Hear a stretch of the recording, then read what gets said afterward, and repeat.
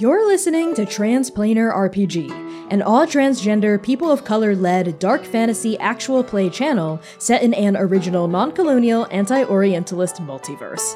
The Chaos Protocol is our second main campaign and stars Valiant Dorian, Kai K, and Sam Starr as players, with C. Thomas as the producer and Connie Chong as the game master. Transplanar RPG is sponsored by Explain Trade, a negotiation skills training consultancy whose director, Dimitri Opines, has asked us to say, and I quote, "Please sign up for Transplanar's Patreon because at some point people will figure out he's a cisgender white guy failing upward, and then he'll be too broke to sponsor us." We love you, Dimitri, and thank you so much for supporting our work. Arc 2 is proudly sponsored by Hero Forge, a free online character design application that lets you make and order your very own custom TTRPG minis. Their character creation tools are rich and deep, with facial customization, animal companions, action poses, spell effects, hundreds of clothing options, and nigh infinite color choices. Get a color-printed mini, unpainted premium plastic, bronze minis, color standees, or even your very own digital STL files for printing at home or use in virtual tabletops. To see their tools in action, go to Hero Forge Minis on Twitter and search Artemis. They made a mini of Nova's very own Hand of Fate, and she looks good. Check out Hero Forge today at heroforge.com. Content warnings for this episode may include heights, falling, descriptions of food, death of loved ones and family, grief, trauma, fantasy violence, fire, and explosions. Arc 2, Episode 6.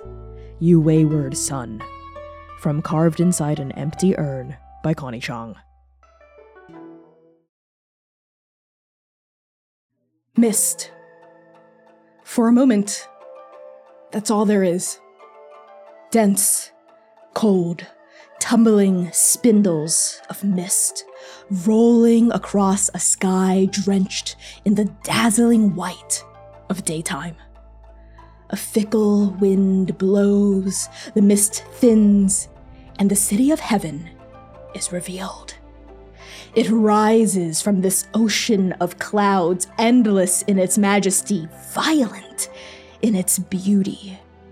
Lofty buildings perch atop granite peaks. We see tiered roofs with vermilion gables, open-air courtyards bleeding into azure lakes, glistening veins of pure white rivers, crooked black pines with flat, bent branches as though twisted into being with a deft brushstroke. The city's sheer scale is breathtaking. Buildings stretch from horizon to horizon, linked by shimmering canals. Every few miles, a granite mountain juts from tiled streets. Waterfalls gush from their rocky crevices, falling into deep pools thousands of feet below. Stone ramps coil up the sides, spiraling up until the peaks flatten into paved plazas connected to other miles-high town squares by stone bridges, some of which are wide and long enough to contain entire micro-cities, complete with buildings and gardens and terraces. But the most important landmark in heaven, visible from anywhere in the city, no matter where you are, is most certainly the Heavenly Palace. As the seat of power for Emperor Longdu, the immortal dragon, the palace resides in the very center of heaven. Even from afar, we can tell that this main palatial complex is as large as a city itself. The details aren't too clear from this distance, but the golden roofs gleam like sunbeams shot through with purple rays. Everywhere you look, you see flowing water, gray stone, moss-dappled peaks, royal buildings, and sprawling courtyards. And in the dazzling light of day, the mist is thin. You very clearly see terraces sparkling like golden Sises, the beaming sun, the pleasant winds, a cheerful warmth, bathing the waterfalls and boulevards with bright, radiant energy. The air itself hums with magic, possibility. The city of heaven would be nothing short of divinely beautiful if it weren't for one small detail. The streets, the temples, the bridges, the canals, the shops, the homes, courtyards, mountains, plazas, every single part of the city is empty. There are no people. There are no creatures. There are no gods. Strike Team Nova. You find yourselves standing on an elevated stone dais upon one of the city's many soaring plazas, hundreds of feet below you. You see the next layer of the city, and then the next, and then the next. The city is tiered on top of itself, an unsolvable matrix of streets and waterways and boulevards and courtyards. A few dozen feet to your east, you see a stone bridge branching from your plaza to another one a half-mile off. And in your immediate vicinity, you are surrounded by a bustling town square. Or rather, you think it would have been bustling if there were people in it. As it stands, this part of the City of Heaven is as silent and unmoving as every other part. The only sound that greets you is the whispering of wind and the gurgling of water from a fountain nearby. Otherwise, your party is completely and utterly alone. As you teleport into the City of Heaven, I want to know what kind of change washes over each of you and how you're taking in this empty, heavenly metropolis. Starting with Sayer. As Sayer zaps into this reality, the first thing that happens is that the wind billows past his disheveled, messy curls of hair that hang shaggily off of his scalp. And as soon as the wind hits the trans uniform, these black, white, and gold patterned jacket and shirt disappear, and in its place you see bare chest, revealing a dark tattoo right on his pectoral muscles, and underneath, two thick top surgery scars sit underneath the pectoral muscle. A white draping of fabric is slung across his shoulder and around his torso, and around his waist, a fabric red belt sits, holding up to secure a breathable, billowing set of trousers that have been tied intentionally and securely around his legs. He wears simple sandals on his feet, functional and practical, and around his neck finally is revealed the prize of his trial with the Wild Hunt. A simple hammered crescent moon necklace sits around his neck on top of his chest. And as Sayer arrives, his tail swishes and he notices his golden accessory still lining at the tip of his tail, jingling as it moves and sways in the breeze. And as he arrives, he touches his body and notices his clothing. Very plain, reverent. And he turns around to look at the rest of his strike team and notices the emptiness of the space. And he is unsettled. As that unsettling feeling washes over your new clothes, your bare chest, this red sash tied around your waist, we pan across you to find Lumira. What do you look like in the City of Heaven, and how are you taking in this emptiness? Lumira shows up almost with a soft thud, firm in her stance when she arrives, as she takes in how utterly beautiful this plane that she's in is now. Lumira's, when she sees Sayer, she also feels over herself, and she notices as well that her uniform has changed. Gone is the beautiful white, black, and gold gradient that was her original robes in trans, and now is a much thicker, kind of stiff, stoic cloak. Once again, her shoulder pads are very sharp, but have paulders that essentially just have those same clock ears that wrap around them.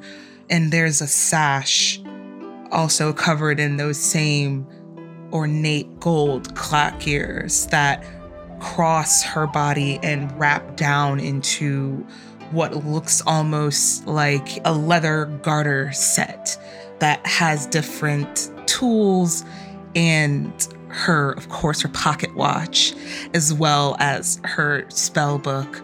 There's no more white in her uniform. It is purely black as night. The only color that sticks out is the ornate gold pieces of the clock gears that sit along her chest and on her shoulders. As her sleeves fan out a bit more, you can see there's fingerless gloves almost that wrap around her fingertips, accentuating, and on her left hand where her fingertips are gilded, you almost can't even begin to see where her skin stops and the gold that wraps around her undersleeves begins. Her hair is still white and streaked with white and thick curls, but they're much tighter now, and they spring up a little bit closer, up her shoulders and up her back a bit. And she looks with breathless wonder. As this wonder strikes you and you take in your new form, your hair, the darkness of your clothing, we sweep across you to find Zynon. What do you look like in the city of heaven, and how are you taking everything in? Like every time Zynon arrives on a new plane, it's like stepping through a door. And the first thing he feels, that smooth dais, is not the heavy footfall of a cowboy boot, no gold toe flashing in the bright, beautiful sun, but studded and tied, covered in patchwork, leather tabby boots. He looks down, and before even glancing around, he pulls from his side the hat that he just took off.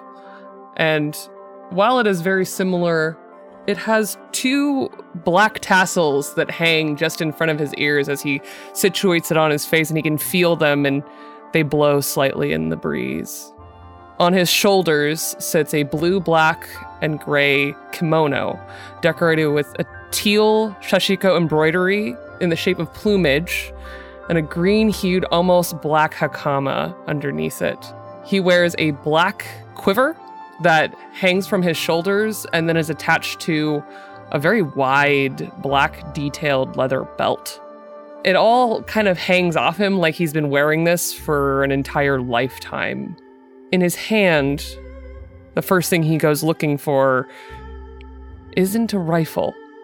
It's not hidden in some folds of clothes. It isn't in a holster or a sling. In his hand is a blackwood composite bow inlaid and carved with an array of birds.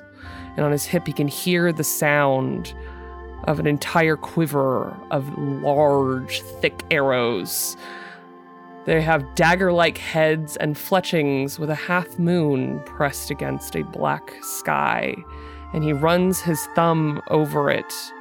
And on his right finger, he has a silver ring that covers the tip of his thumb, and it clacks against the arrows. Huh. That's different. And finally, he looks around, Seer, Lumira here, and he pauses. There's only 3 of us now. Only 3 of us, truly, as he looks around. And swirling into existence next to your party is your oracle. But instead of looking like an iridescent 8-ball, as soon as it forms into reality, you see orange skin with a kind of pebbled exterior and a little stem peeking out on top with a little green leaf, as your oracle resembles a floating orange. Wow! I love my new body. An orange? Huh. You look delicious. Oh, thank you. You're looking rather yummy yourself. Yes, an orange. Why not? Nothing. What exactly am I supposed to feed you now? I still like the ball bearings. Okay. Speaking of bearings, what is happening here? Hello? Zynon, your voice rings out over this empty town square, sweeping past toppled over market stalls, past these beautiful plum and peach trees sweeping past their petals, past these administrative buildings and echoes, and falls over the edge of this platform and drops dead down hundreds of feet into the next layer of the city. I didn't mishear the hand, right? This is meant to be an S-rank plane? Yeah. Where is everyone? Well, I guess it'll make it a lot easier to find who we're looking for. I suppose. Starting to have that inclination, that hunter instinct begins to kick in, and Zynon steps forward off the dais to kind of really look at the market leavings that are around. Yes. So as each of you start to really get your bearings and look more closely at the area around you, there is the immediate town square with its administrative buildings, toppled over market stalls. It appears the dais itself that you arrived on, which under closer inspection seems rather intricate and detailed. And then there's that bridge to your east, which branches off like several 1,000 feet. So you can't really see the other floating plaza that it connects to, but you know it definitely goes somewhere. These are the major landmarks in your vicinity. Where would you like to go first, looking for clues? I think the market stalls really catch Zynon's interest, especially if they look toppled over. Like that could be the sign of some sort of chaos, maybe a fight, anything that, shows a sign of people. Sure. Zynon, you make your way to the market stalls. What about Sayer and Lumira? I think Lumira also is wildly intrigued at the fact that there's nobody here. So kind of similar to Zynon, she's going to start looking around areas that look like they should be highly populated and look for tracks, footprints, anything that shows any semblance of someone being here at any point in time. Sure. So maybe just casting a general gaze over the square, trying to get a bird's eye view of hubbub, population, any track of anyone anywhere. Okay. What about you, Sayer? The little hunter saddles up towards Zynon, who is looking over the potential idea, and I think he catches Zynon's eyes for a moment, understanding intrinsically he's been taught by Han Artemis as well. He too was taught to hunt. If something happened, folks would flee. If things are toppled over, then they might have run. So Sayer would specifically look for little alleys, avenues, nooks where people would hide or seek shelter if there was something that had happened, kind of jumping off of Zynon's immediate investigative point. Okay, sounds good. So let's actually circle back to Zynon first as you approach the market stalls. I'll tell you a basic description of what you can just ascertain, and then you're gonna have to turn to a move if you want to peer a little bit deeper. So these stalls, some of them have toppled over, others are fully erect on like 4 legs or wheels. Some of them look mobile, others look semi-permanent. Something you do notice though, no matter where you turn, and this is immediate to all of you, is that it's extremely festive. Your eyes fall on decorations that hit every part of this town square. You see lanterns, you see flags, you see glowing wooden cutouts of clouds and dragons hanging from the eaves of the administrative buildings, hanging off of the overhangs of market stalls, every doorstep, every threshold. You even see on the ground around you burnt out firecracker shells and some dead sparklers.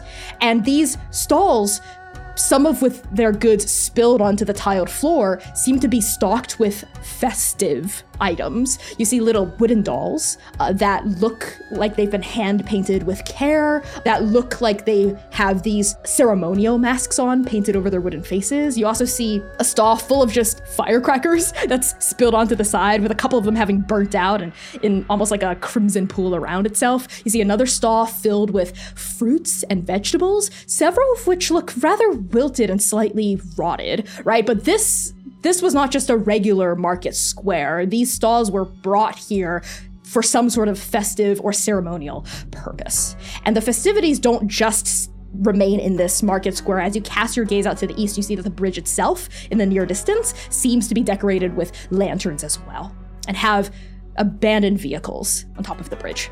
So Zynon, where would you like to look closer? I think there's a familiarity to the stalls with all of the food, even if it is spoiled, and he understands growing things. So I think his instinct is to go and look into like how long that's been there and maybe might have caused someone to just abandon it. Okay, so are you just using your eyes to take a look around, or are you trying to tap into something, some of your abilities or your powers? I think he's always drawing on this thread from the past. He was taught by some of the best people in Kiseki to look at food, to analyze his surroundings. And so I'd like to pitch the first move. Yes, excellent. So for Arc 2, we are playing City of Mist. City of Mist is an urban fantasy mystery game where players embody ordinary people blessed with extraordinary powers who investigate strange cases in the titular city. That's with a capital C. So in the canon of this game, the city is a modern noir landscape. It's vaguely westernized with cars and trains and chain-smoking sleuths. But in our version of the city, i.e. the City of Heaven, our aesthetic and tonal touchstones are, of course, my personal take on xianxia and medieval Chinese fantasy. The game itself is powered by the Apocalypse, which is the name of a game engine. Long story short, when players want to do stuff that has an uncertain outcome, they make capital M moves. To make a move, they say how they try to do something and roll 2 6-sided dice, also abbreviated as 2d6, plus any relevant modifiers. In City of Mist, the modifiers are known as power tags, which add bonuses, weakness tags, which subtract bonuses, and statuses, which, depending on the kind of status, whether positive or negative, can either add or subtract bonuses. There are a lot more rules than that, but that's enough of that for now. I'm gonna do a deeper delve into the system at the beginning of next episode, but for now, let's just keep the game moving. So, Zynon, which of your power tags would you like to invoke to help you with the investigate move here? I have 2. So specifically, Zynon has a tag called a student of the before. Ooh. All the things he's learned from the people in his life, in his past, he carries them with him. And so kind of tapping into that learning from Kiseki, and tied into that as well as he's a survivalist. He knows how to walk up to something really strange and be like, what caused this? Can I eat this? Yes, no? Okay, yes, I think that makes sense. Sayer, I see you have your hand raised. Yes, I would like to change the game, and I would like to use my abilities to give my friend over here an advantage, or attempt to have to roll plus some tags. Now, I specifically want to tie into the fact that this is the plan. We're supposed to be tracking someone, so this is part of the plan. And I would like to use I know how to hunt from my little hunter training. Okay, so that was a lot of rules jargon that I'm going to take another quick second to explain. So basically, in City of Mist, rules as written, when you want to help a crewmate with an action, you need to spend a resource called juice. In order to generate juice, you need to make a move called change the game. This move works just like any other move, so Sayer is going to roll 2d6 plus modifiers. As you just said, you are invoking the plan, which is a power tag related not to Sayer, but to your capital C crew, i.e. Strike Team Nova as a whole. Power tags related to the crew are crispy, which means they are burnt as soon as they're used. A burnt tag is unavailable until special actions or moved are invoked to clear them. So in other words, you can't spam the same crew-based power tags over and over and over again on various moves, though you can do that with your individual power tags to get a nice bump to your modifiers. So, Sayer, you also mentioned invoking a power tag under Little Hunter, which is one of your character themes. We're going to cover character themes in more depth at the beginning of next session, but for now, let's get right back to the action. So that's going to be 2d6 plus 2 for the plan, and one of your power tags under Little Hunter. 2d6 plus 2. Okay, that's not the greatest. That is an 8 total. Okay, an 8. That's actually not bad. Okay. So in City of Mist, a 7, 8, or 9 is what's known as a soft hit. Basically, you achieve your goal, but there's usually a complication of some kind, or you don't get as much as you would have on a 10 plus. So I'm just gonna read out the text for the move, Change the Game, and explain what each portion of it means. It says, when you use your abilities to give yourself or your allies an advantage, roll plus power. So power here is shorthand for all the modifiers you might attach to your roll, your power tags, any statuses, etc. In this case, it is a +2. The move goes on to say, on a hit, you gain juice equals power. This means you get a number of juice, remember that's that resource I mentioned earlier, equivalent to how many modifiers you attached to the roll. So in this case, that's a 2. Next, the move says, spend your juice to gain the following effects 1-to-1. Create a story tag, burn a power tag or a story tag, and give or reduce a status by 1 tier per point of juice. So those are the 3 options you have when you hit with change the game. That first option is to create a story tag, which is an object, a magical effect, or an aspect of the environment that you can use to your advantage, just like a power tag. Story tags can also change the narrative in your favor. So for example, you can spend 1 juice to make up 1 story tag called Magical Rain, or Master Key, or Mind Control Device, as long as the method you use to create the story tag could conceivably generate it. That second option under Change the Game is to burn a power tag or a story tag. Basically, this lets you destroy a story tag that's already in play or burn someone else's power tag so they can't use it to modify their rolls until they take a special action to recover it. The third and final option is to give or reduce a status by 1 tier per point of juice. So what this means is you can create a status, which is a temporary effect or feeling to affect the situation at hand. So for example, you can make up a status called tired or inspired or shocked, as long as the method you used to create the status could conceivably generate it. Just like with story tags, statuses can be used to modify rolls positively or negatively. It's up to you. That third option also lets you reduce a status, which is basically a way for you to heal yourself or a crewmate. Statuses have tiers, which are levels of severity, ranging from 1 to 6. So Tired 1 means something very different from Tired 5. But let's not get too deep into the weeds here, especially since I'm currently and actively working on a very special hack of City of Mist to fit our playstyle and the themes of Arc 2. So this hack is going to do away with some of the crunchier subsystems in this game, like juice, clues, extra themes, dramatic moments, etc. I'm also going to edit a lot of the pre-existing moves just to make them more emotionally and narratively focused, as well as write some brand new moves that will fit our table's vibe and the themes of Arc 2. But for now, let's use the rules as written. So, going back to your move, Sayer, you got an 8 on Change the Game. So which of these 3 options would you like to go for? Would you like to create a story tag, burn a power tag or a story tag, or give or reduce a status by 1 tier per point of juice? Creating a story tag would be really fun. I have a suggestion for helping Zynon, physically investigate. There's a bunch of toppled over stuff. You're a big, strong boy. I am a big, strong boy. Yeah, so maybe the story tag that I would create is removing stonework or something like that, or something similar to that. Would that work? Yes, the story tag can be uprighted stalls. Yeah. Right? As you go around and you fix the stalls. That could be the story tag you're creating. Okay, yeah, let's do it. So you still have 1 juice remaining that you can still spend, as long as it's still a part of this action, or it expires if you have no other ideas for how to use it. Yeah, we don't have a status that's happening though, so I don't think that I could give one. Okay, what status? What tag are you assigning the status? I might need ideas on that as well. I'm trying to think. It could be something like, yeah. Sorry, I didn't catch that. Like you're spotting for Zynon, because you're hunting, so it's you have someone else looking.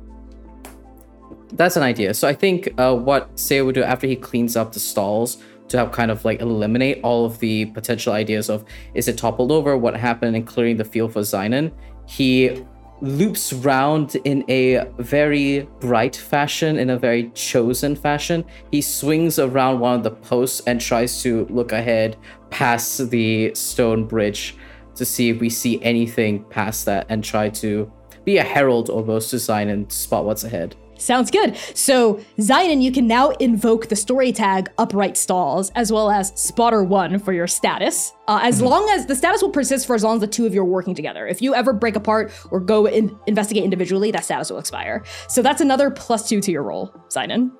Woo! Okay. So, that's a 13 with all of that beautiful help A 13 counts as a strong hit. So basically, anything that's a 10 or above is the best possible result you could get in this game. So just like with Change the Game, I'm going to read out the Investigate move and explain what it means. It says, when you use your abilities to seek answers to burning questions, roll plus power. On a hit, you get clues equal power. Spend your clues 1-to-1 to ask the MC a question about the subject of your investigation, or ask another player a relevant question about their character. They must give you either a straight answer or a solid lead.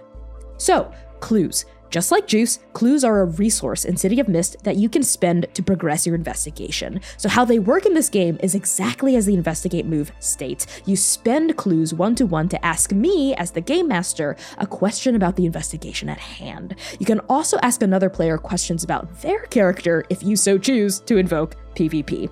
And again, just as a reminder, I am currently working on a hack of City of Mist that revamps Juice and Clues for Arc 2, edits the pre-existing moves, and introduces some brand new moves as well, so don't hold on too tightly to how the game plays here, but for now, let's just do it rules as written. Zynon. Because your modifier to this roll was a +4, thanks to Seer, that means you get to ask me up to 4 questions about the mystery at hand. You can either ask them all right now, or hold on to your clues until you get just a little bit more information. However, if you leave the scene where you got the clues, or if the method you used to obtain those clues is no longer relevant, then those clues will expire as rules as written. So it's not a bad idea to spend them as soon as you get them. So what would you like to do? I'm going to start with one, and then I'm going to chew on some. But I think that the thing that Zynon is itching to learn immediately, especially with Sierra going around and uprighting all the stalls, is how long ago did this happen? Based on the lightly decaying fruits from the toppled over stands, and on the sprinkling of dust across various polished, festive surfaces, you can tell that it's been about a week since everyone apparently vanished without a trace. That's the first question. You have 3 left. Do you want to ask any more? Not just yet. Okay. So we're going to actually pan across these stalls to find Lumira. Lumira, as the boys are working together in tandem, you're casting your eagle eye over this entire town square. And something I think that's catching you about footsteps, footprints, markings is, you see clues, remnants of where people might have been. You see tracks in the dust, right? The floor around you is stone, so there's not exactly any imprints, but there are fruit trees around. And in the dirt around the fruit trees, you see some footsteps that, tracking with what Zynon just discovered, seem about a week old or so. And there must have been people everywhere here. People on the dais, people by the market stalls, people coming in and out of the administrative buildings, people going over the bridge, coming in through the bridge. This entire place was alive with activity. I have an idea. Yes. I have a relic. Okay. That's got some pretty fun stuff in it that I can use, and I would love to go on ahead and use it. Okay. My pocket watch has a nifty little tag called Flashes of History. All right. And I would like to use that just to see if I can get just like a glimpse of what possibly happened here a week ago. Absolutely. So is there a specific part of the town square you'd like to focus on, or would you like to get a broad feeling? I think specifically, whatever the section of town that had, like, am I close enough to like where the stalls are? Where like, yeah, they're all around you. Okay, yes, yeah. precisely. I want to look there. Like I'm focusing on highly populated areas. However, I don't think Lumira knows this is what she's doing. Okay. So instead, it looks like she's just thinking and nervously fidgeting with her pocket watch. Okay. So I think that's still an investigate move, even though you're not quite aware of what's happening. So that's going to be a +1 if you're just using the Flashes of History tag. Okay. All right, go for it. Roll 2d6. And that gets burned, right? No, it's just invoked. Only crew power tags are burned as soon as they're invoked, and you're using an individual power tag related to your character, so go for it. Cool. All right, so 2d6 + 1. 9? That's a soft hit, yes. So you get clues equal power. You get 1 clue. So First, let me describe what happens, though. You're fiddling with the pocket watch, and subconsciously, perhaps, your thumb goes over to the stopper and clicks it.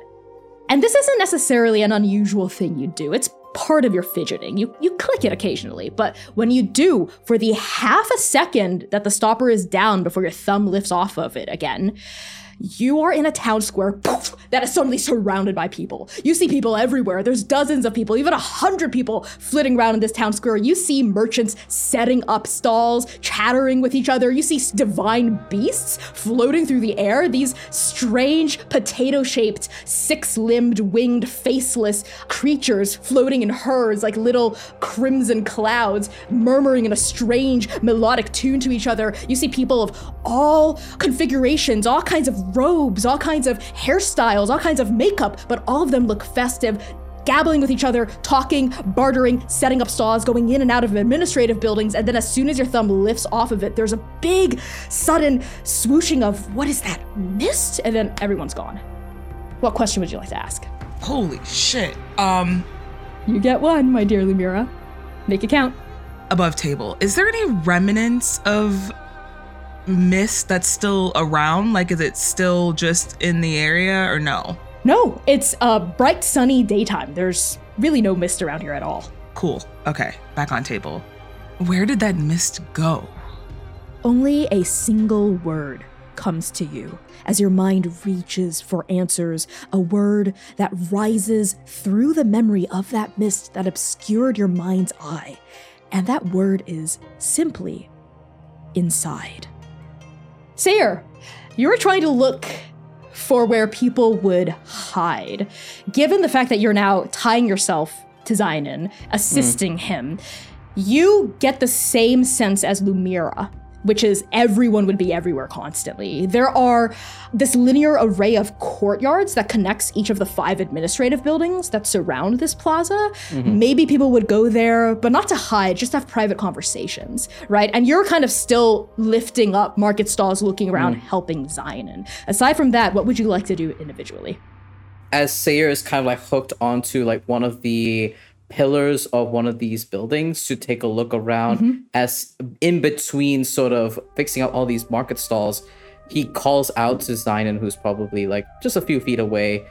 After he would have shared that information of the layout that he's noticed, and he turns over to Zainan, still an arm hooked around the pillar. Zainan, I don't see anyone, but there are buildings. Folks might have retreated indoors if something's happened. Yeah. Zainan doesn't even finish the thought because he stops still, looking at Seer being so open. It gives him pause. This whole situation since he's come back has been very open. Strange, but he just walks towards the doors of the buildings, and I'd like to spend my next clue to see if I can find if anybody went in that direction. Is that your question? Did anyone go in that direction? Did people flee in the buildings? Yes, I'm asking very good questions. Did people flee into the buildings? You'd like to spend your clue to ask this. Basically filtering Sayer's question, yes. Okay. As you cast your gaze across the shadowy depths of the administrative buildings before you, scanning the tiled ramp for signs of mass ingress or exodus, you find nothing. No kicked up stones, no flurries of panic, no after images of bedlam. Wherever the people of this place went, it wasn't indoors. And it wasn't anywhere outdoors either. They're simply just gone. Poof. As though they've vanished into thin air. Uh-oh, I don't like that. No one's around. Lumira comes back after looking around. Listen, I know that this may sound a bit out there, but I think that mist had something to do with why this town is empty. You mean the verdancy of this planet, that mist? An oversimplification, but yes. Well, what did you see, Lumira? The town was bustling, full of people, and then the mist came out of nowhere. And that was it. Everyone, this is what we have left. They vanished? I don't know. All I can tell you is the bits and pieces that I saw. No, that's great. That's a definitive lead, though. We know that something external has interrupted the festivities. That's a lead. Now we just need to figure out if anyone is left after this external influence. I mean, this is the realm of gods. There must be someone who might have found a way out of this, surely. Yeah, I'd like to believe that. And Zidon kind of leaves the buildings and kind of goes back to the market stalls and begins to look just kind of out past the bridges as far as he can see, essentially, looking for any movement at all. Does he see any movement? This place is as silent and still as a grave. He's going to keep digging, and he's going to see if he can find any information about, any writing about where people might be, any kind of indication as to who was here. Sure. Would you like to have one of your next questions, your third clue, be about parsing the writing or perhaps any symbology in the area? Yes. Is there any writing here that might indicate people, where they might be, etc.? Yes. I'm going to give you a straight answer. So there are characters in divine calligraphy written on these flags, and thanks to the multiversal translator that the Oracle washes over all of you, you can understand these characters. They all say one thing: Emperor's virtue. That's what all these flags are saying. These lanterns with their brush strokes upon it, even some small wooden placards are being sold at now uprighted market stalls that say Emperor's Virtue, Emperor's Virtue. This festivity, this celebration had something to do with something known as the Emperor's Virtue. Another set of symbols that draws your eye, Zion, that seems interesting, is the raised stone dais that all of you teleported in on. You notice that it's very intricate. It seems very magical. And in fact, you see sigils forming a circle around this dais with ancient letters that roughly translate to the proclamation of the arrival of new gods. Across the stone surface of this dais are 4 letters that spell out Ascension Gate. One of Artemis's sentences rings in your head about how some of the most persistent, talented, skilled, and dedicated cultivators are able to achieve immortality and ascend to godhood. And this dais that all of you have now stepped off of seems to be perhaps one of the portals linking Yaolan up to the city of heaven, but only after a cultivator has reached that specific kind of status. There is something rather amiss about it, though. This dais thrums with something that feels bottled, but without spinning another clue, you won't know exactly what it is. I think looking over the dais, Zion kind of runs his finger over it and then specifically signals Lumira to come over. Hey. What do you need? What do you make of all this? Artemis said something about cultivators, right? Once they become able to be gods, this looks exactly like at least part of that process. Do you think it has anything to do with all of this? I don't know, but there's quite a lot of ritual happening here that isn't answering anything about mists. And I think as he stands there and kind of puts his thumbs on his hips, he is going to kind of stare deeper to try and understand what is going on here. I'm going to spend that last clue on what's going on with this dais? What's going on here? The Ascension Gate is sealed.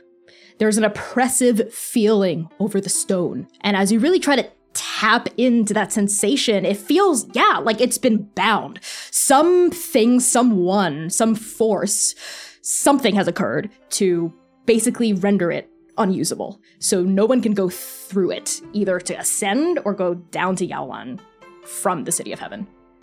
Lumira sees Zion kind of put his hand on it, almost like he's expecting there to be something to even stop him from touching it. It is so oppressive. And he looks back at her. Something's wrong here. These planes are tied together. You should be able to freely pass between the 2 gates. Gate's locked. Lumira kind of drops down to her knees and tries to, if there's anything that's covering like any of the sigils that are over on the side, she's like brushing away at it with her hands, kicking pebbles over like gently with her foot if there's any like mud or stuff like that.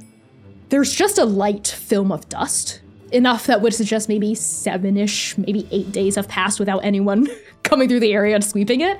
But that's it. And as your hands go over the dust, right, you feel the magical energy humming under your palm and a just as powerful seal, right, preventing it from being unleashed.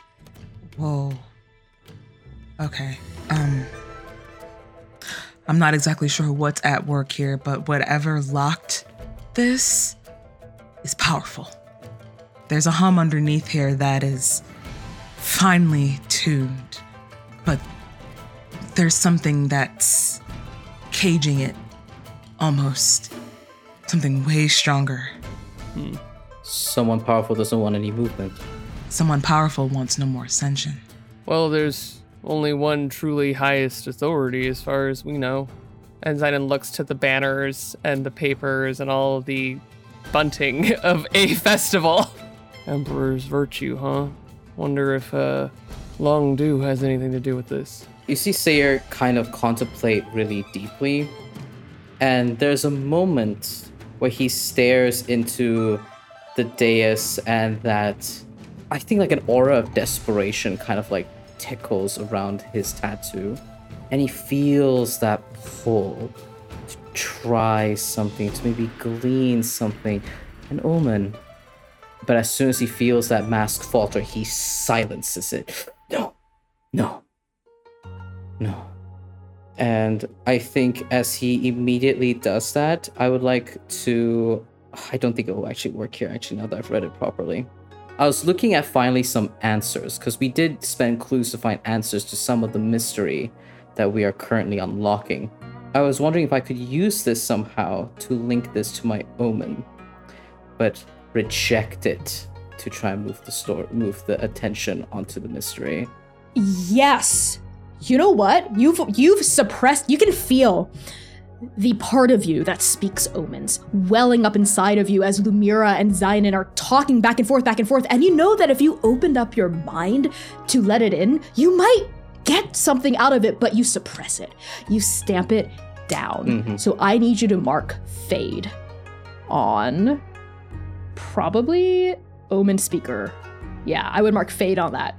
So Fade is a mechanic in City of Mist that is related to your mythos, which is the part of your character that defines the magical and mythical things you can do. If you ignore that part, right, if you don't let it break out, if you don't feed it, then you mark Fade on it. And if you've marked Fade 3 times, then something bad happens to that part of you.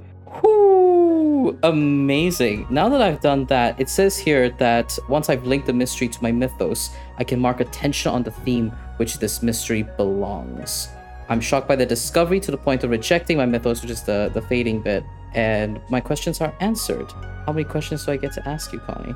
That particular move is for when you have like definitive answers about what's happening here. You're kind of just peeling back layers, the very first layers of this mystery. You can still mark Fade because of what has just occurred within you, but we're not gonna, the current mystery is where the hell is everybody, right? We haven't solved that yet.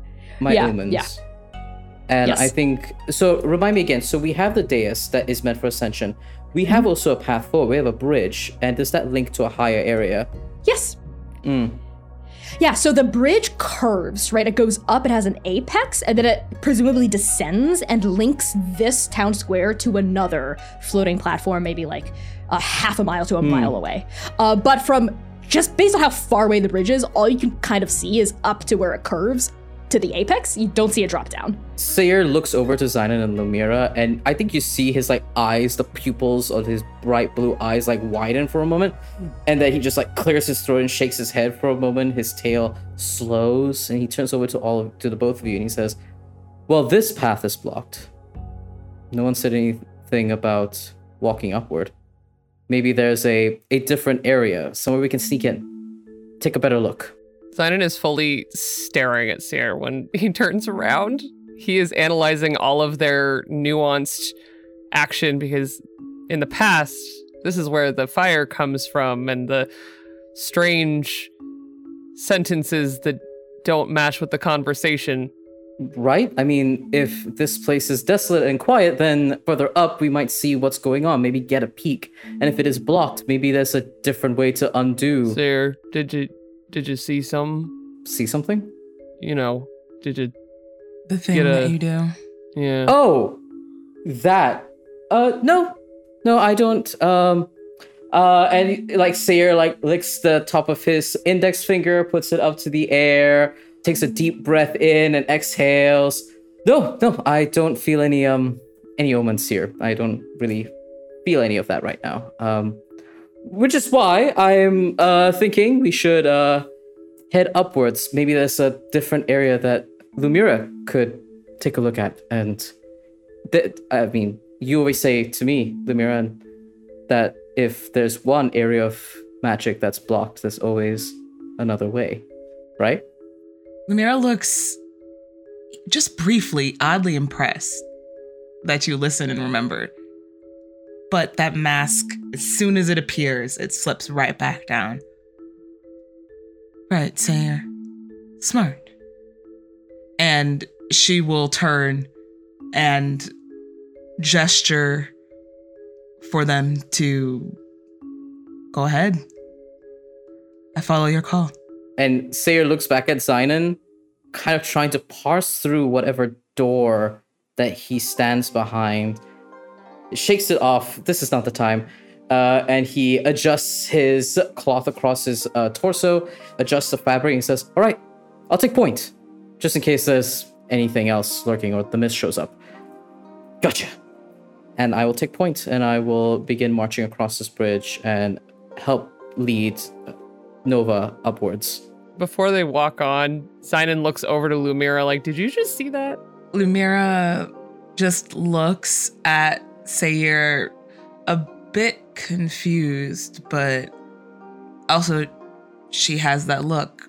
You know that look when she's on a mission. It's very tunnel visioned. So she gestures for you to follow behind Sayer. I'll carry up the back. Zynon dips his hat and just walks. Okay. Strike Team Nova, led by Sayer with Zynon and finally Lumira, bringing up the lead. You start to cross the bridge. So this is one of the smaller bridges in the City of Heaven, relatively speaking. It's not big enough to hold like a miniature city with buildings and courtyards, but it's certainly wide enough to support at least 8 to 10 lanes of traffic. Easy. As you continue walking up these huge marble flagstones, you notice that the bridge in front of you arches up very gently and then, again, presumably down to connect the square that you're leaving behind to another plaza. But again, the view of the other side is blocked by the huge span of the bridge and how it ascends all the way to the top. As you walk, you notice that this festive atmosphere extends to this empty bridge. There are lanterns on every strut of the balustrades. You see burnt out sparklers and firecracker shells on the ground. You even see ox carts with no drivers, no oxen, and a lot of palanquins with broken ribs from where they presumably just smashed onto the ground and then toppled over. There are more palanquins than you might expect here, and usually palanquins are vehicles of some prestige. They usually carry some important people inside, and there's quite a lot of them on this bridge. Well, something big just got interrupted over here. The animals are gone too. And they just left everything. I want to look in the cars, like the ones that are near. I would definitely want to look inside, see if there's any type of evidence of like someone, is there belongings that are left behind? Did it look like someone fled in fear, or was it intentional? Is there any traces behind? Are you going toward the ox carts or the fancier palanquins? Fancier palanquins, duh. Okay, yeah, as Lumira cuts across to these vehicles, what about Zynon and Sayer? So Lumira's saying to us the palanquins. There are ox carts. I actually want to go further ahead, just so if there is danger ahead, because if there's danger ahead, I should be there. That's my job. That's my role here on striking Nova. He looks over to Zynon and gives him a nod and tilts his head over to ahead of the path. So yeah, I'll go and investigate further ahead and see what's going on. Sounds good. Yeah. Sayre, you scout ahead. What about you, Zynon? Zynon was gonna stop and help Lumira, but then when Sayre's like, I'm gonna go ahead, Zynon's like, okay. And he, mid-thought, turns and goes towards the ox cart. Excellent.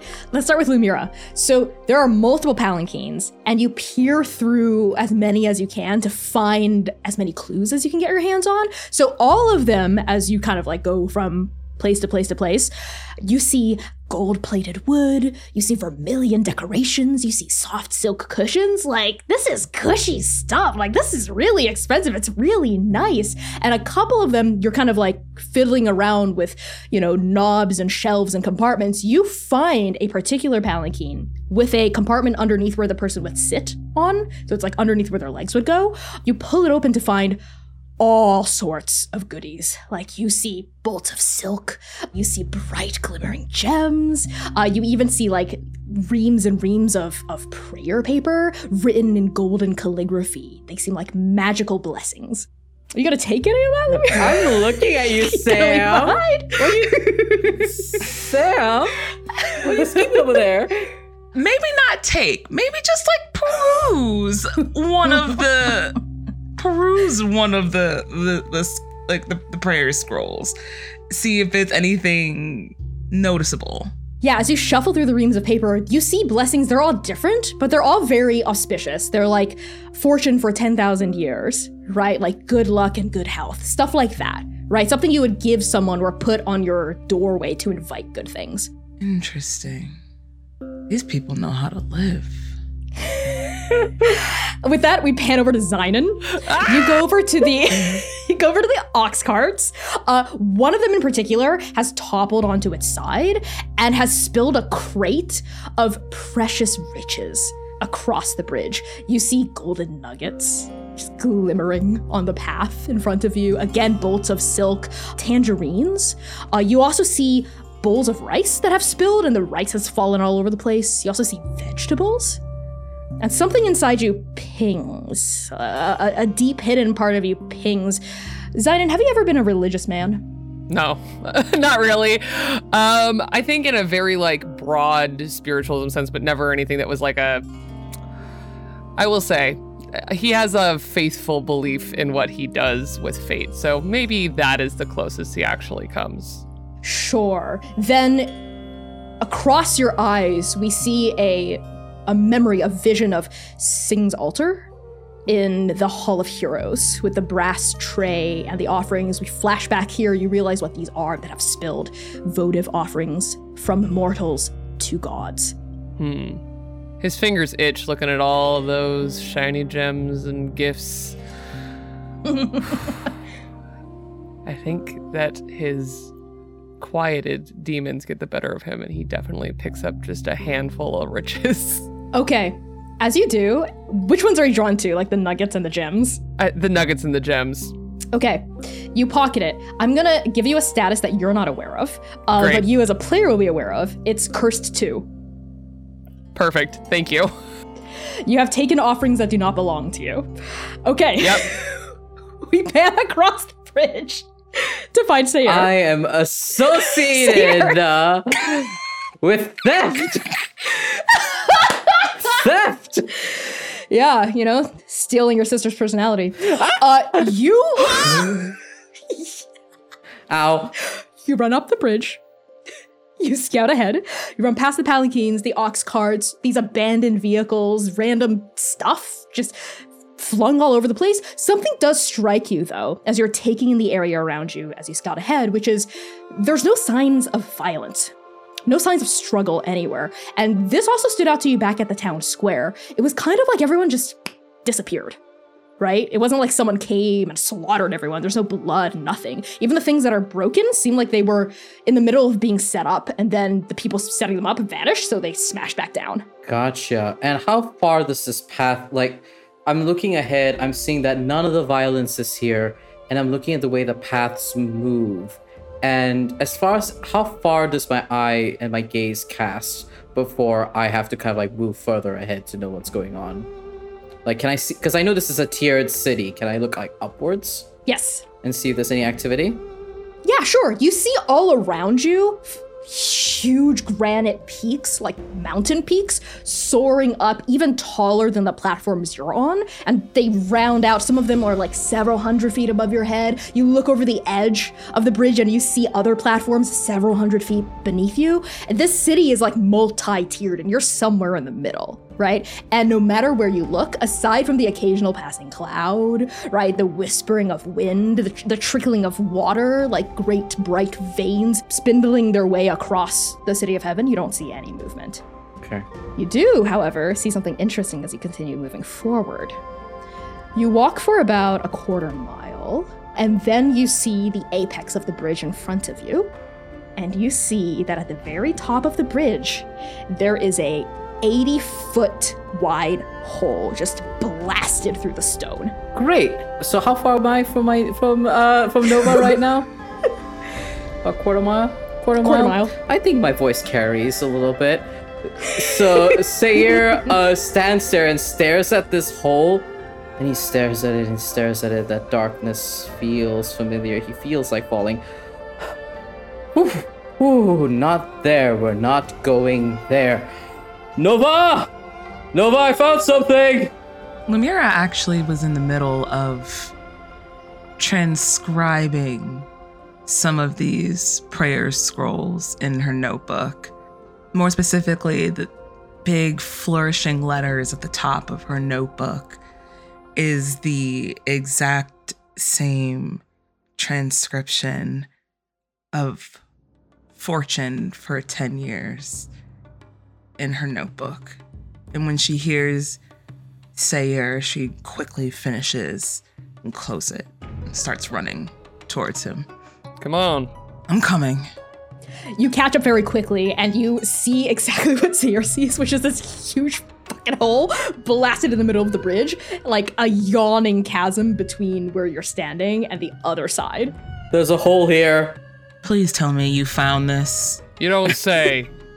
And Sayir like looks at the both of them and is like, I didn't do anything. I just walked up here and it was here. I swear. That's fine. I tilt over and look downwards. Can I investigate and see what I see down there? Yeah, you don't even need to roll anything for that. As you kind of tilt over, you see like a dizzying 100-foot drop to the next layer of the city. And there's no pool of water directly underneath it or anything convenient like that. It's just like stone. You do notice something else though. All three of you do, kind of simultaneously. Because there's no sound aside from your own voices, every errant noise that does pass prickles all of your senses instantly. And all of you hear a kind of like low, humming, crackling noise that for a second throws all three of you back atop Storm Chaser, the humming of the Voltaic runners, and then you're back here. And your eyes are drawn to a spear. A beautiful brass spear, kind of just cast off to the side along with the rest of the rubble from this area, wedged between a rock and a smaller rock, and it's kind of sparking. We'll take spear. Do not touch anything here. Oh. Both Sidon and Sayir, I think, both their faces like fall. I think we both had the same idea of like, oh. Yeah, I think some of these are offerings to the gods here. You think that spear in the giant hole is an offering? No, but I do think that maybe belongs to someone who could possibly know something. Well, there's no one here to claim any of it, so whose is it if there's no one here? Are we not here? Then it's ours. Sayir kind of turns back to the both of them. It's like, well, regardless, we should take a look at this, right? And his eyes are desperate with a deep sense of pleading. He's never afforded this role of peacemaker, and this is a outfit that is ill-fitting upon him. And he looks at the both of you. Why? I get it. We shouldn't touch it. He looks back at the sparking, humming spear sat precariously between two rocks. It looks precarious. Useful. Yes, but before we can decide whether it's useful or dangerous, we should get a better look. Right? All right. I don't need you manning battles for me, Sayer. You know that, correct? I know. Not manning any battles. Just a suggestion of the way forward. Her team, we'll all listen. If we say that we shouldn't touch things, then we won't touch any more things. That's not what I'm talking about. That's not what I'm talking about at all. Every time me and you speak, Zynon, Sayer tingles. And I can see it. You may think you are subtle, but you're not. I know you. Are you worried that I'm going to start something with Zynon while we have a mission? And if you are, when has that ever been in my character, Sayer? Lumira. And, like, the mask falters a moment. Lumira, no, that's not what I'm trying. And with that exhale, the mask is put back on. It's not what I'm suggesting. I'm just trying to keep us on task, that's all. And it is not in your character. You're right. You don't start things. But rather than debate whether or not a spear is dangerous or not, I just thought, maybe we just go look. Right? Everyone's happy. We achieve our goal. If it's useful, we take it. If it's dangerous, we leave it alone. Muster what clues we get and keep moving. As we do. As Nova. Lumira smiles, grinning almost. It is saccharine, sappy, but does not meet her eyes. Okay. Question is how we want to get there safely. What do you think, Zynon? He holds his bow, and he looks around 80 feet, right? It's an 80-foot hole. And he's gonna look around for some rope. There's so much rope, Zynon. In all of these palanquins, these carts, it's so easy to find some rope. Yeah. He goes and he picks up not one bundle of rope, but like you see him walk over and he just grabs and coils it up, grabs another and coils it up, grabs another and coils it up. Wait, I have a very important question, Zynon. Yeah. Did you get the rope from a palanquin or from an ox cart? Oh no. I think he gets it from the ox cart because he trusts Okay. that one's made for animals. Yes, okay, then it's regular hempen rope. Okay. And he gets enough. He gets 3. And he pulls 3 of those very heavy arrows, ties the end on one, ties another one, and ties another one. And he is going to try and shoot a rope bridge across. Okay, that's definitely gonna be a move. I think it's gonna be take the risk or change the game. I think maybe change the game makes more sense. Actually, yeah. So when you use your abilities to give yourself or your allies an advantage, which is rope bridge, roll plus power.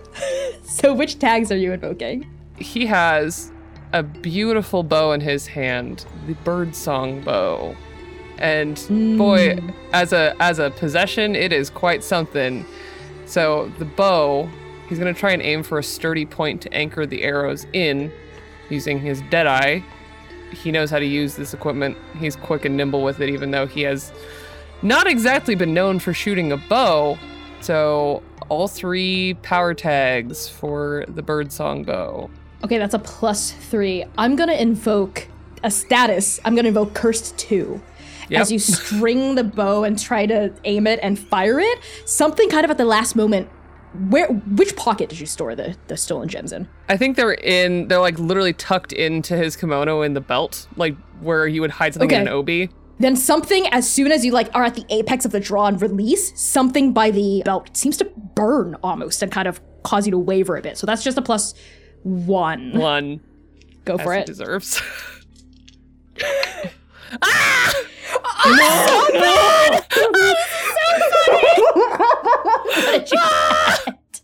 What did you get?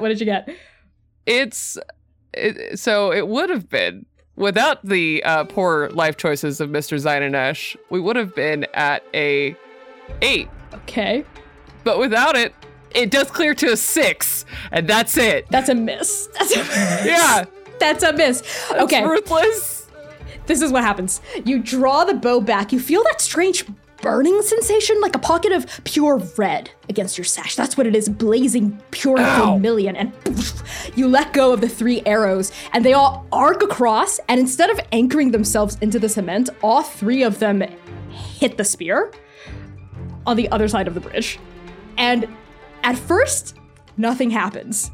And then it feels like the entire world explodes as magical energy emanates outward from this spear, sweeps across the bridge, crumbles part of it underneath your feet and on the other side.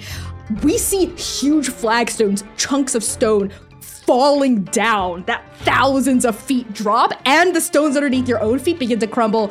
All three of you are also battered, like you're pushed with thunderous force, maybe like 30 feet. You're flung back, which is a good thing because you would have fallen down otherwise if you had not been flung back to a safer area. And as all of you hit the ground and roll, energy sparking off your form from like the thunderous storm-like power that spear emanated, you gather your bearings and you see that the hole has been widened by like a factor of 2.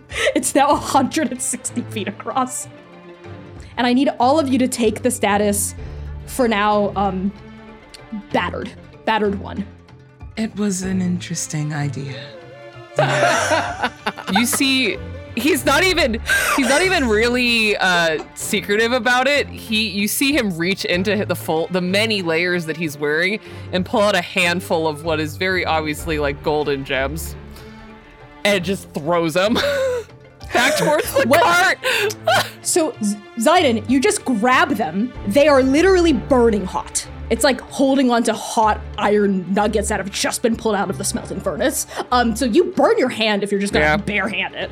Yeah, and you throw them. They're still glowing like hot coals. So I need you to take a burned right hand status. That's a tier 1. Got it. Everything's going fine, guys. Everything's going great and fine. So it's widened to 160 feet?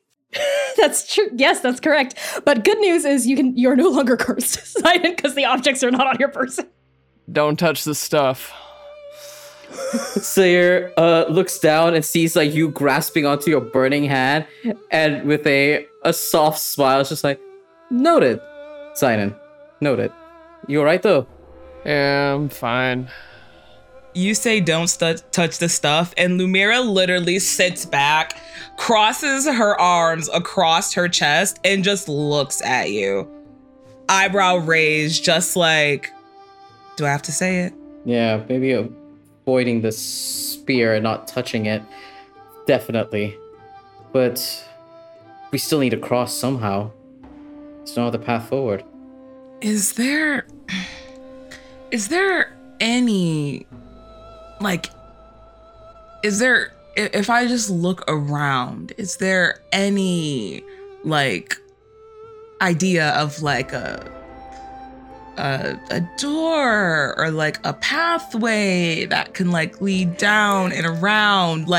Literally just any semblance of something other than shooting an arrow across to make a rope bridge? Yes. It was a great idea. It was a great idea. It was a great idea. How about this? As all of you kind of stand back up and start looking around, thinking of alternative ways to cross this 160-foot gap, the static electricity in the air has started to die down, right? And you're starting to maybe begin to shake off the fact that you were just blasted onto the ground. And that's when all of you hear very faint, but starting to get louder, a honking noise. Like a bird honking noise or like a horn? Beep beep. Yeah. Why don't all of you just roll 2d6 for me? No. That's 2 1s. No. No. That's 2 2s. Redemption already. Thank you, dice. That's a 10. Okay, Sayer, Lumira, you have no idea. It's like an indiscriminate honking. Zayden, it sounds like a goose. He immediately turns his head around to find the bird. There's a bird here. He's a bird guy. Where's the bird? It's getting louder. It's coming from the other side of the destroyed bridge. But it is getting louder. Whatever this goose, this other entity that does exist, seems to be approaching your party. And at a rather rapid rate. The noise is getting louder very quickly. He kind of points to the other two and points across the bridge, and he's gonna squint his eyes and try and see if he can see the goose. Yes. Connie, is there a tree? Is there a tree? Is there a large tree, thick trunk tree You're on a bridge, but you know what? You know what? I think it could be fun if there was a tree on this bridge. Why not? Yes. Maybe 30 feet to your right, as a decoration, growing out of the right-handed balustrade is a beautiful, very well manicured peach tree. Is it long enough to maybe make a tree trunk bridge? I think so. Yes. You would have to cut all of it down, though. Say looks to the rest of Nova, pulls out his crescent blade, and like flicks it in his hand, looks at the tree, looks at the hole, looks back at Nova. Are you gonna try to cut the tree down with your crescent blade, Sayer? That's the thought. Honk! Honk! Honk! Honk! Hello?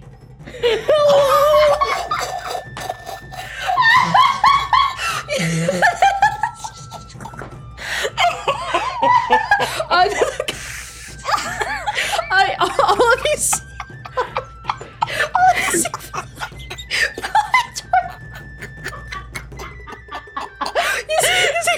You see flying toward you on the other side of the bridge, flapping its wings very aggressively and insistently, is a goose. A regular goose with white feathers, a bill. It's fluttering, half running, half flying a little bit, rather insistently. It looks flustered, aggressive. It stops at the edge of the bridge, on the other side, 160 feet away, and all of you see something fluttering in its wake. At first you think it's feathers, but then you realize they're much bigger and more rectangular than feathers. They're playing cards.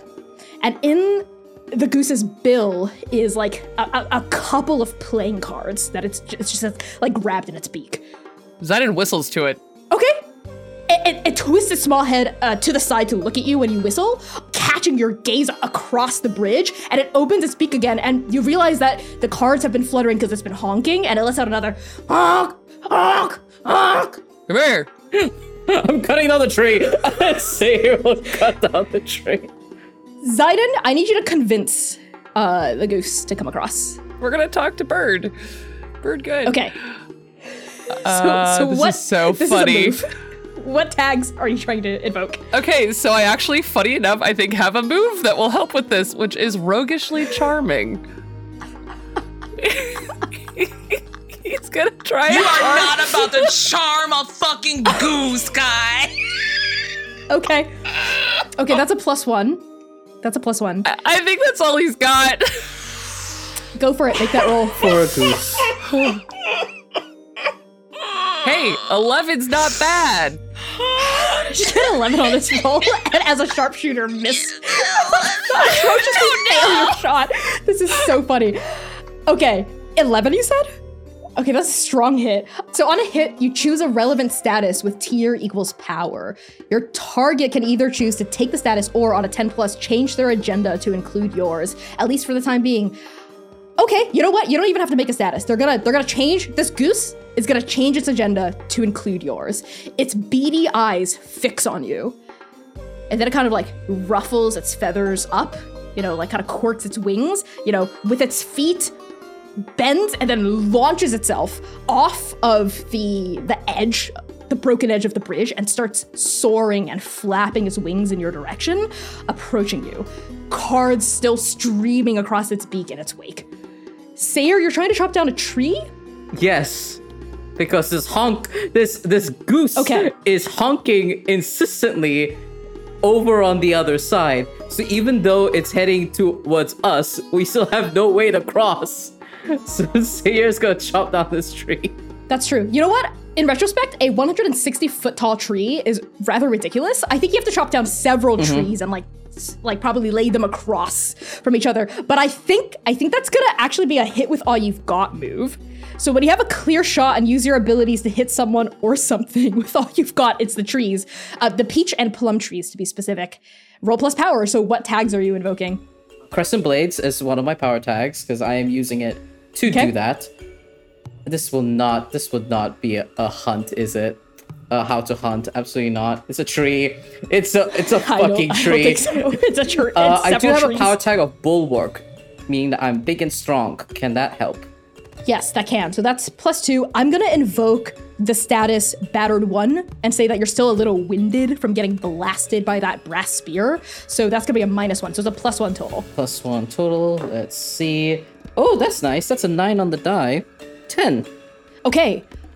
On a hit, you give the target an appropriate status of your choice with tier equals power. On a 10+, choose 2. You know what? I'm just gonna roll that means you're able to chop down as many trees as you want successfully. Like, when the goose arrives on your side of the bridge, you'll have, like, several felled trees that you've, like, pulled off of the balustrade and laid down across the bridge. I'm gonna ask Kai permission for this. As you're like roguishly charming this goose over in our direction, Sayer's gonna like surreptitiously walk up by you, grab one of the hempen rope that's like tied by your waist, and he's just gonna take that off of you and then start tying this while you're trying to call this goose over. Oh yeah.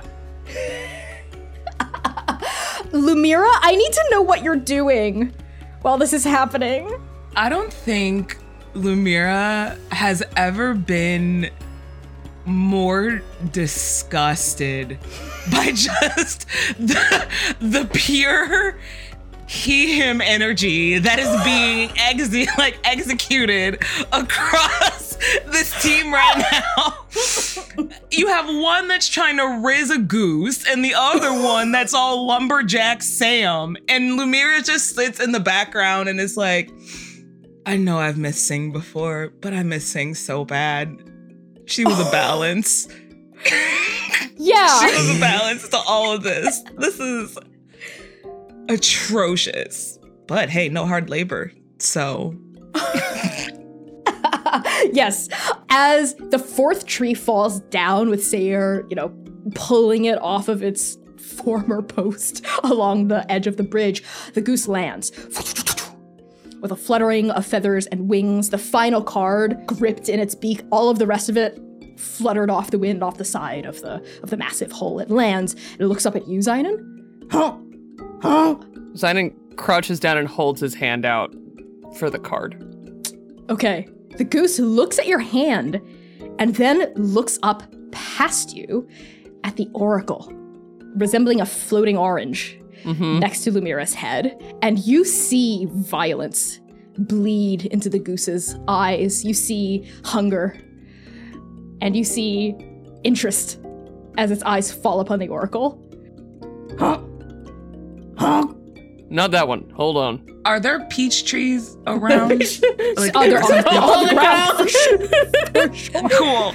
Yeah, Lumira will peep that and reach down to pick up a peach and offer it to the goose instead. Kind of like doing that protective mom cuddle to the oracle. So has the orange right here and is passing the peach with her other hand. There's a tense moment as the final tree falls down, right? And the goose looks from Zynon to you, Lumira, to the oracle, back to the peach. And before it can make a decision, all of you hear a voice.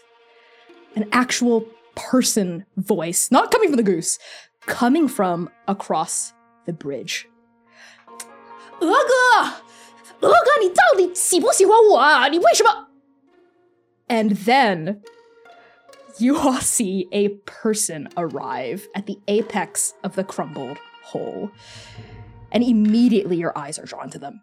They are a slender, angular person, and they are gesticulating with a kind of despondent but cheeky fervor. And their silky yet ruffled hair is green and dark. It's so dark it's almost black, with a wash of lighter green hair on the inner tresses that barely touch their shoulders. And their skin is light brown, smooth, just a little sun-kissed. They wear this sleeveless dark brown crop top made of hardy silk twill with gold embellishments all over and a fringe of orange tassels right where the shirt ends in front of their chest. And their top surgery scars are barely visible through that fringe, as well as a bare abdomen of lean muscle. They wear a pair of leather arm guards, as well as a long, wide sash with the same kind of gold embellishments on it as their shirt, and a robed skirt drapes from their waist all the way down to their ankles in a wave of dark green, the same shade as their hair, with the hem embroidered in these thin golden clouds. No, mist. Dangling from this person's hip is a drinking gourd, not too big, not too small, tied in place by orange rope. It has a black stopper and coruscating veins of gold and orange across its surface, as though it's been broken and glued back together again, or perhaps just cracked, but not successfully destroyed. And these long orange tassels dangle from their ears, the jewelry swaying expressively from side to side as they move and gesture. And their face, it's sharp, it's triangular, but it's not unattractive, with a broadly smiling mouth and eyes. Such eyes. Bright, orange, alive, with thick, cutting eyelashes that flutter every time they speak and blink. And this person currently gesticulating in the direction of the goose, but stops short when they see the three of you, tiny little dots from their perspective on the other side of the bridge. And they mutter something under their breath that none of you can quite catch, but in that same tongue that doesn't actually immediately parse for you, despite the multiversal translation that the Oracle supposedly has kept going for you. 不可能啊. And this person kind of looks from side to side at this huge hole. And they step forward as if they're gonna touch the air with their foot, which is covered by just a very plain but well-made black silk slipper. And then they walk across the air as though there's something underneath them. They walk across the air and they finally land in front of all of you. The goose immediately turns away from your party and kind of shuffles behind their legs, rather shyly and protectively, as though they have some kind of bond-like animal companionship relationship with this person. They look at all of you with an expression of open shock, surprise, and then they smile and they bow deeply at the waist. 这不孝的朝臣向您打招呼。尊敬的修士们，请问你们是从哪里来的？ Zynon watched this person descend, and his mind filled in pink platforms under their feet. And as he stood, wiped the thought away, put it behind the same door that he keeps on putting everything behind. He rights himself, inclines his hat. Howdy. You'll have to forgive us. Ah, you don't speak the tongue of gods, do you? We're new here. Yes, evidently. And this person looks at each of you, looks at the felled and plum trees. Yeah, Sayer's in the mid of tying them together, and as soon as he sees this person begin kind of cascading downwards towards them, he is in mid tying the knot taut, and he's still grabbing onto the rope as he's staring at this person. And that same kind of look that Zynon had as he watches them kind of move downward, this beautiful elegance, and his mouth is agape for a moment. He shakes it and still finishes that knot and begins dragging the wooden bridge onto his shoulder with the rope that's left over, just so that he can get closer to listen to the conversation. And he just looks around. I think he initially looked at the Oracle for a moment and was just Oracle, translate, and then realizes it's a different tongue, and then smiles and says, hi. Hello. Who are you? Oh, yes, of course. Where are my manners? Greetings, esteemed cultivators. I am Hun Xiaocheng, the courtier of the four symbols, and, well, until the three of you arrived, the last person left in the city of heaven.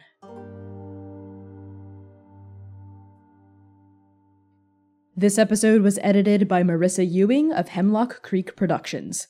Our original intro theme music is by Jonathan Charles.